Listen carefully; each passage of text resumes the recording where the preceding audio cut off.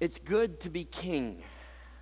Right? That line was written in the year 700 BC by Homer. It's good to be king. And that line and that truth has been repeated again and again, whether it's spouted by Louis XVI in a movie by Mel Brooks, or whether it's sung by Tom Petty, or whether Simba, the little lion, just tells us that he just can't wait to be king. It's good to be king as children, right? We pretend to be princes and princesses.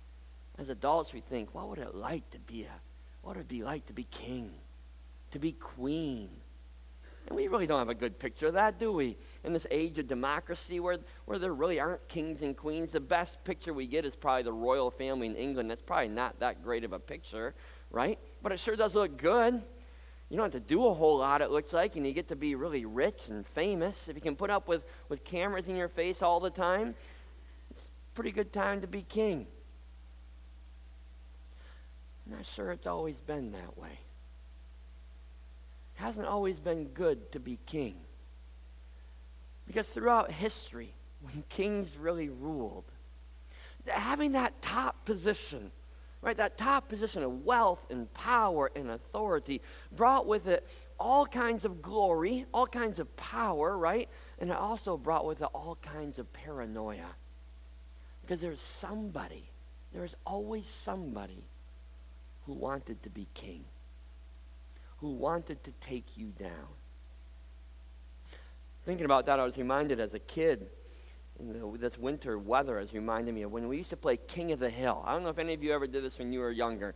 King of the Hill. We lived on the end of not really a cul-de-sac, but there was a big rounded area with the houses there. And so every winter when the snow would fall in Muskegon, where I grew up, and there was always a lot of snow, the front-end loader would come and make a huge pile of snow. And King of the Hill was really quite a simple game. You just found the highest pile of snow that you could find, and somebody stood on top, and everybody else tried to take him down.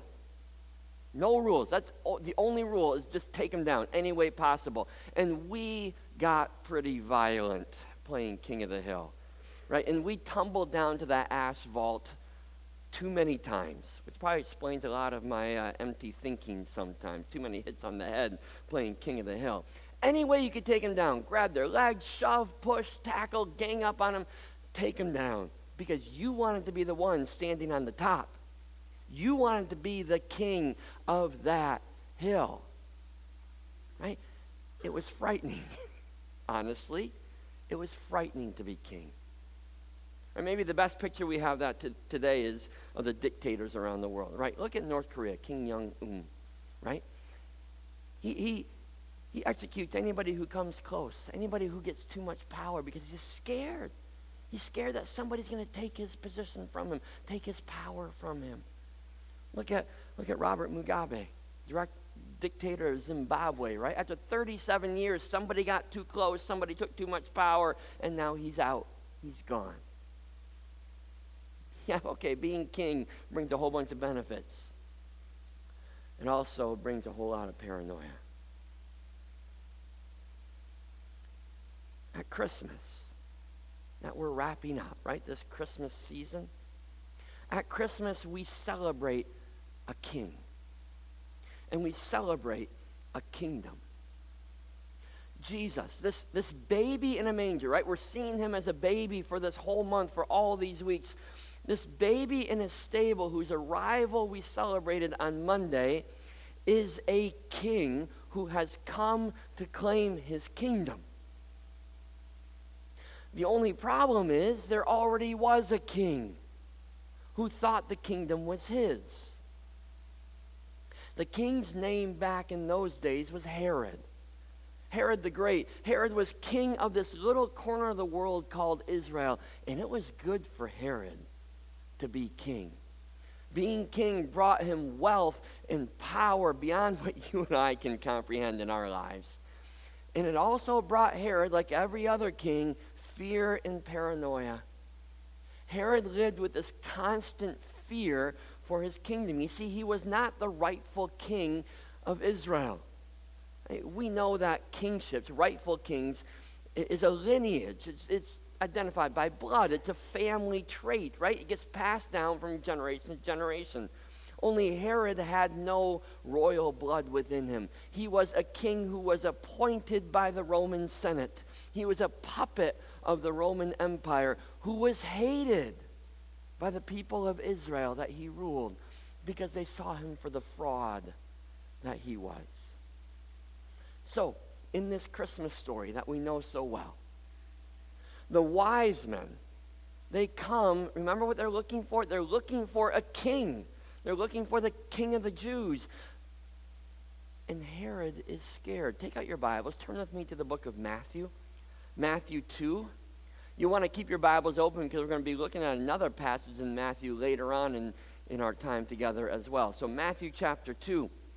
What we find here in this visit of the Magi that we often see as kind of quaint and pretty and cute, what it really is a clash of two kingdoms.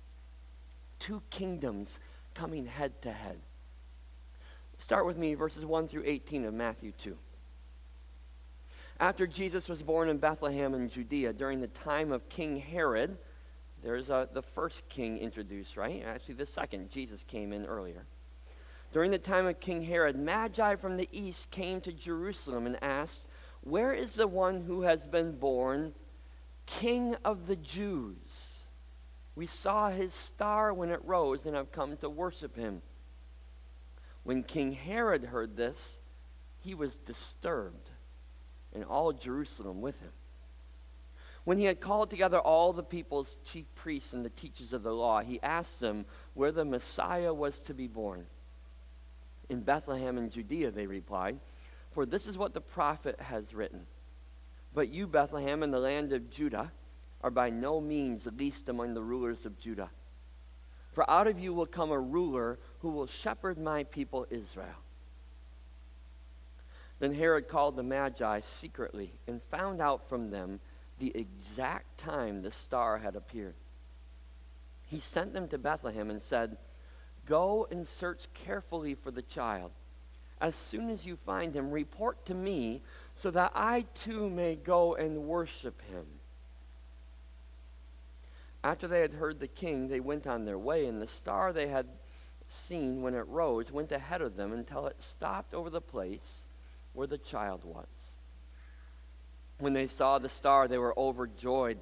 On coming to the house, they saw the child with his mother Mary, and they bowed down and worshipped him. Then they opened their treasures and presented him with gifts of gold, frankincense, and myrrh. And having been warned in a dream not to go back to Herod, they returned to their country by another route. When they had gone, an angel of the Lord appeared to Joseph in a dream. "Get up," he said, "and take the child and his mother and escape to Egypt. Stay there until I tell you, for Herod is going to search for this child and kill him." So he got up, took the child and his mother during the night, and left for Egypt, where he stayed until the death of Herod. And so was fulfilled what the Lord had said through the prophet, "Out of Egypt I called my son." When Herod realized that he had been outwitted by the Magi, he was furious, and he gave orders to kill all the boys in Bethlehem and its vicinity who were 2 years old and under, in accordance with the time he had learned from the Magi. Then what was said through the prophet Jeremiah was fulfilled. "A voice is heard in Ramah, weeping in great mourning, Rachel weeping for her children and refusing to be comforted, because they are no more." It's pretty obvious that Herod here is scared. There's a rightful king who is coming to reclaim his kingdom. There was someone from the line of David, the royal line, who was going to expose him for the fraud that he was and take away his throne, his power, his wealth, take away his kingdom. He didn't know it at the time, but this coming king's name was Jesus. So he recruits these wise men, right? These philosophers, these leaders from the east, to unknowingly be his spies. They're to find this newborn king. They're to come and report back to him so that he might go worship him. He had no intention of worshiping him. He was going to kill him. But instead of supporting Herod's kingdom, God gives these wise men a call, right? A Christmas call through a dream. And they subvert his kingdom instead. God gives them this Christmas call. He sends his message to them. And instead of going back to Herod, instead of supporting Herod's kingdom, they leave by another route. They escape. They sneak away without providing Herod the information he needs. They become a part of the resistance, right? The resistance force standing against Herod and standing for this newborn king. And sadly, Herod's kingly paranoia immediately kicks into full gear. And he's scared enough to execute baby boys. Every baby boy 2 and under in Bethlehem. Herod's scared. Because the arrival of the rightful king means the end of his kingdom. Satan is scared at Christmas time. Satan is scared as well for the exact same reason. Satan, the prince of darkness, the prince of this world, knows that he's an imposter. Right? He knows that this earth, this world, rightly belongs to Jesus. Right? This planet, this land, this water, these people, you and I, everything rightfully belongs to Jesus Christ, who created it and who owns it. And Satan, this imposter king, stole it. And he knew that the arrival of Jesus, the rightful king, means the end of his kingdom here on earth. Right? We know that Satan certainly has power today. We feel it. We feel the pain. We feel the brokenness. We experience the temptation and the sin. We know that he's got great power in this creation, but he is not and never will be the rightful king. He's the prince of darkness, but he is not the king of this world. The royal bloodline is God's. And this coming King Jesus on Christmas Day signals the return of the rightful king to claim his kingdom. But the truth is, just like Herod was not going to go down without a fight. And just like Herod was going to do whatever it took to hold on to his kingdom, to hold on to his power, to hold on to his wealth, even if it meant killing baby boys. Satan's not going to go down without a fight either. You know, as wonderful as Christmas is, and as much as we have created it to be a warm, fuzzy feeling holiday, and as much as we've declared Christmas to be the most wonderful time of the year, right? We need to realize that Jesus' birth that we celebrate at Christmas, this baby in a manger, signals the start of a deadly conflict. It signals the start of a battle between 2 kings and 2 kingdoms. And that never happens without great cost. And I'm not talking about the battle between Herod and Jesus here. Herod goes down as a footnote in history, right? For all of his greatness, and he is honored and revered despite his cruelty, he's a footnote in this greater story, the greater battle, the greater kingdom. And I'm not being overly dramatic when I say that this is a battle between celestial powers over the fate and the future of this whole creation, over the fate and the future of eternity. Jesus arrives as a baby to do battle against the illegitimate power of darkness and to reclaim his kingdom from Satan himself. And if you skip in your Bibles from Matthew 2, where we get to meet Jesus as a baby, back to Matthew 20, where Jesus is fully engaged in battle, you get to hear Jesus' battle plan. Okay, Jesus came as a baby to do battle against the kingdom of Satan, to reclaim his rightful kingdom. How is he going to do that? What does that look like? Well, in verses 17, 18, 19 of Matthew 20, Jesus and his disciples are going up to Jerusalem. Okay, Jerusalem, the capital city of this kingdom, the center of power and control. Jerusalem, where there is a palace, where there is a throne, where rightful kings sit. He's going there with his disciples, and on the way, he pulls them aside, and he lets them know the battle plan. He says, here's our plan. Listen to verses 17, 18, and 19. It says, now Jesus was going up to Jerusalem, and on the way, he took the 12 aside and said to them, we're going up to Jerusalem, and the Son of Man will be delivered over to the chief priests and the teachers of the law. They will condemn him to death and will hand him over to the Gentiles to be mocked and flogged and crucified. And on the third day, he will be raised to life. Now, wait a minute here. This isn't the way that the plot is supposed to go. Right? This isn't how rightful kings are supposed to return to claim their thrones. The story's supposed to be written like this, right?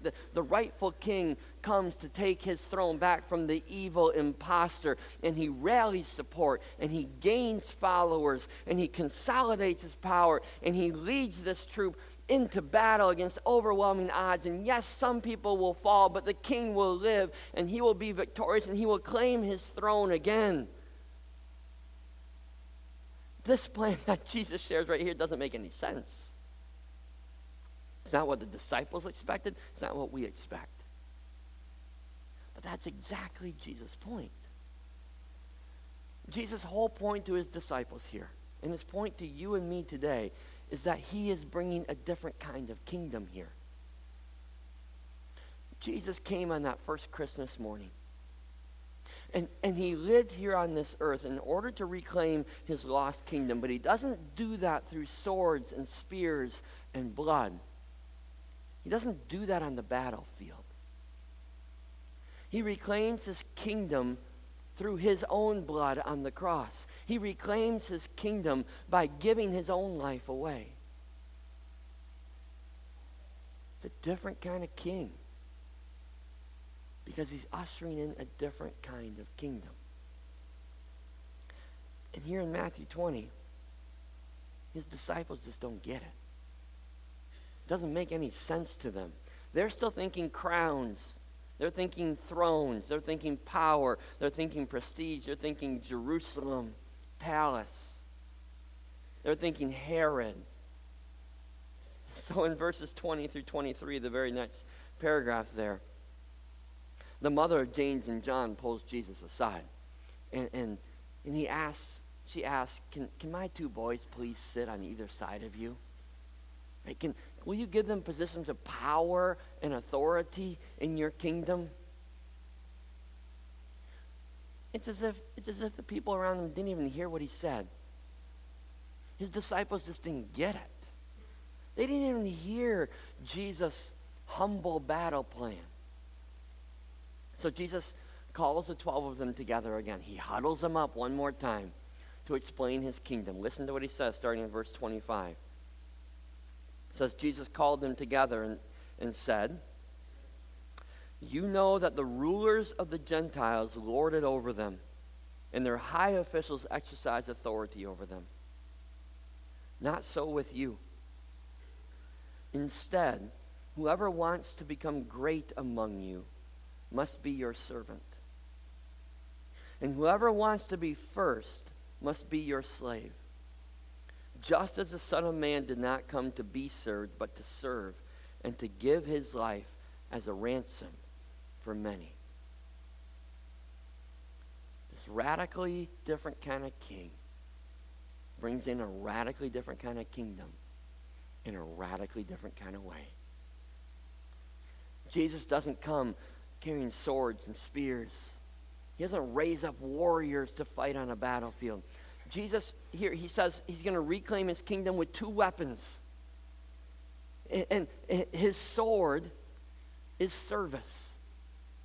That's his sword, it's service. Jesus' great battle plan to reclaim his kingdom here on this earth is to give himself away in service. Verse 28 says, the Son of Man did not come to be served, but to serve. This kingdom is reclaimed by kindness.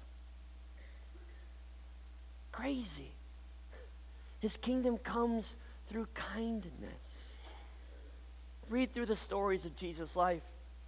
You won't read about swords and battles and armies and force. You'll read about lepers being healed and about lame men walking again. You'll read about guilty people being forgiven and set free instead of being stoned for their sin. You will read about little children being pulled up onto his lap. You will read about hungry people being fed and blind people being given their sight. You will read about a band of disciples who are challenged to give themselves away, not challenged to fight. And the one time that one of them pulls out a sword, Jesus says, put that away. That's not what my kingdom is about. You'll read about a 3-year ministry where Jesus served, where he gave himself away, and where for 3 years he raised up people around him and taught them to serve and to give themselves away. That's how the rightful king returns, as a servant. That's how Jesus reclaims his kingdom here on earth. His sword is service, and his spear is sacrifice. Right? The Son of Man came to serve and to give his life as a ransom for many. You know the story. Right? The Easter story, the Good Friday story. Jesus didn't march up to Jerusalem, this capital city, this kingly city. He didn't march up to it with an army. He walked into the heart of enemy territory with a ragtag band of disciples riding on a donkey. He didn't march up to the royal palace and confront Herod the king and shake his fist at him. He didn't march forward to the palace to claim his throne. He walked into Jerusalem and offered himself to be arrested, allowed himself to be beaten beyond recognition. He stepped forward to claim his place, not on a throne, but on a cross. That's God's kingdom plan. The king will return to claim his rightful kingdom, and he'll do it through service, and he'll do it through sacrifice. Different kind of kingdom and a different kind of king. And you know what? That wasn't a battle that was just fought 2,000 years ago. It's a battle that's still being fought today. You and I, today, are called by God, given this Christmas call, to be soldiers in the front lines, ushering in the return of the King and the return of his kingdom. Christmas is nice. It's wonderful, and we love to celebrate this warm, fuzzy picture of Jesus being born in a baby. We like mangers, and we like stars, and we like all that Christmas stuff. That's fine. But Christmas doesn't mean a thing. Christmas doesn't mean a thing if that baby in a stable doesn't become our king. Christmas doesn't mean a thing if we're pledging our allegiance to a baby and not a king. Christmas does not mean a thing if the return of the rightful king doesn't bring you and doesn't bring me to the front lines of the battle. Our king has returned to rightfully claim what is his. He has come to reclaim this world. He has come to reclaim your heart and your life that Satan has stolen.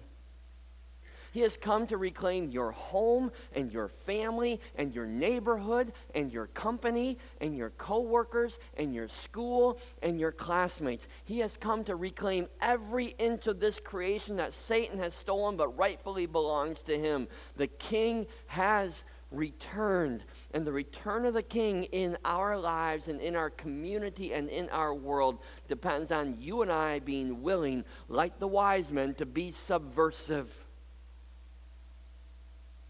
Are we willing to be subversive in this world and in this time and in this community? Are we willing to subvert the false kingdoms of this world in order to usher in the kingdom of God? God's Christmas call to you and I today is to daily subvert the kingdoms of this world for the cause of Jesus Christ. To subversively chip away at the foundations and the priorities that this world says are important. To pick up the weapons of Jesus' kingdom and to do battle today. Because Jesus' kingdom will come here on this earth in literal, powerful ways through service and sacrifice. Some of you have experienced that. You have seen the kingdom of God come as you have served and as you have sacrificed. You've seen his kingdom come as you've built a house in Guatemala or restored a home destroyed by a hurricane. You've seen his kingdom come as you served dinner downtown to the homeless, or as you've raked leaves, or as you've volunteered in an inner city school, or as you've been a foster parent. You've seen his kingdom come as you've cooked a meal for our Family Promise guests or our Alpha guests, as you drove someone to the doctor, as you've held a child on your lap, as you've taught them the love of God. You've seen the kingdom of God come as you've built a ramp or delivered a Thanksgiving basket or given some kind of unexpected gift, because that's how the kingdom of God will come. Not through battles, not through guns, not through laws and legislation, not through power, not through force. Our King returns when you and I serve. Our King returns as you and I sacrifice. Right? Jesus gave everything for the sake of the coming kingdom of God. He hung on a cross. He died a horrible death because reclaiming his kingdom was more important than life itself. And until you and I reach that point in our lives where the return of the King is the most important thing to us, where reclaiming his kingdom here on this earth is more important than the stuff of this world, where ushering in the kingdom of God and seeing him as Lord is more important than life itself. Until we reach that day, we will continue to hold back the coming of the King. Because when you and I refuse to serve, when you and I refuse to sacrifice, we're walking away from the front lines. We're leaving the spiritual battle. We are laying down our kingdom weapons. And we're giving up. Leaving the fight for someone else. Waving the white flag. And accepting the imposter king for ourselves.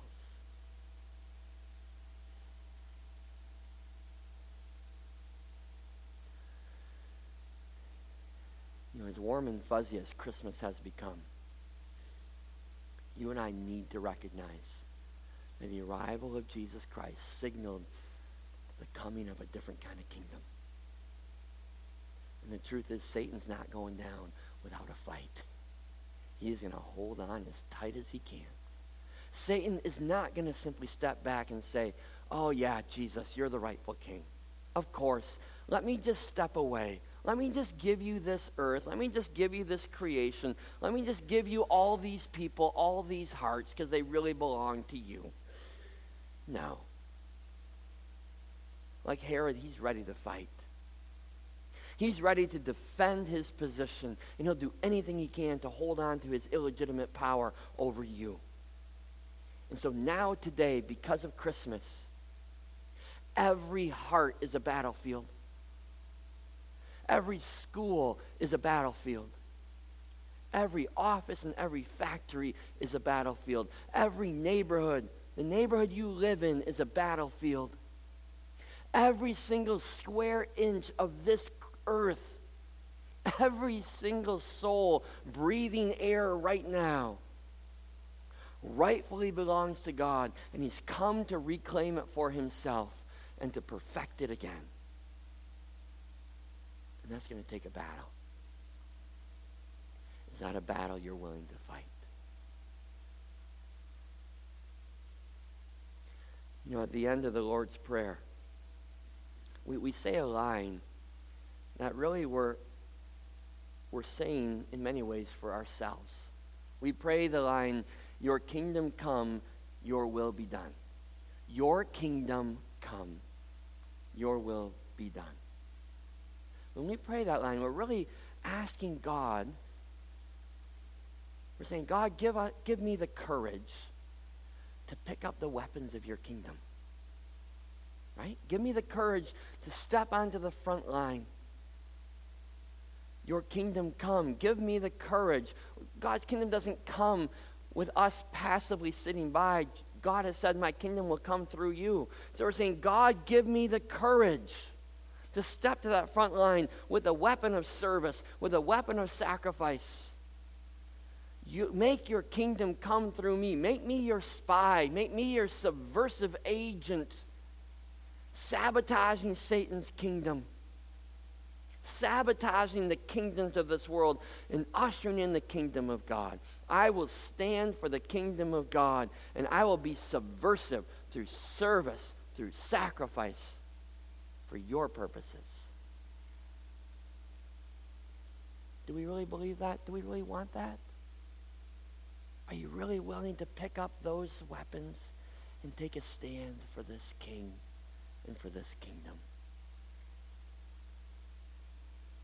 If you are, if that's truly your desire, if you're ready to let God give you a heart and a life that is eager for service and sacrifice, if you are eager to see the kingdom of God come and willing to be a part, willing to step on the front lines, then I invite you to pray the words of the Lord's Prayer together with me and to recognize as you say it the power of his kingdom coming through you and through me. So would you stand with me where you are? Please stand. And would you pray this prayer with me together? Our Father in heaven, hallowed be your name. Your kingdom come. Your will be done on earth as it is in heaven. Give us today our daily bread, and forgive us our debts, as we also have forgiven our debtors. And lead us not into temptation, but deliver us from the evil one. For yours is the kingdom, and the power, and the glory forever. Amen. Father God, yours is the kingdom. Yours is the power. Yours is the glory forever. And we ask that you would deliver us from the imposter king that has come to break us, to harm us, to destroy us. We confess that that king has often tempted us. He tempts us so well with the things of this world to make us forget you, to make us desire our own kingdom instead of yours. Forgive us when we fall into his trap. Father, give us the courage to stand for your kingdom. Give us the passion for your kingdom to come and for your will to be done. We know, because of your death and resurrection, Jesus, that the ultimate victory is sealed, and we celebrate that. We are so grateful that the victory is ours, and yet the battle continues. Give us the strength we need to be faithful, to be strong, and to see your kingdom come and your will be done. In Jesus' name we pray. Amen. Worship team, would you come join me up front, please? God continually makes the old new again, as we prayed earlier.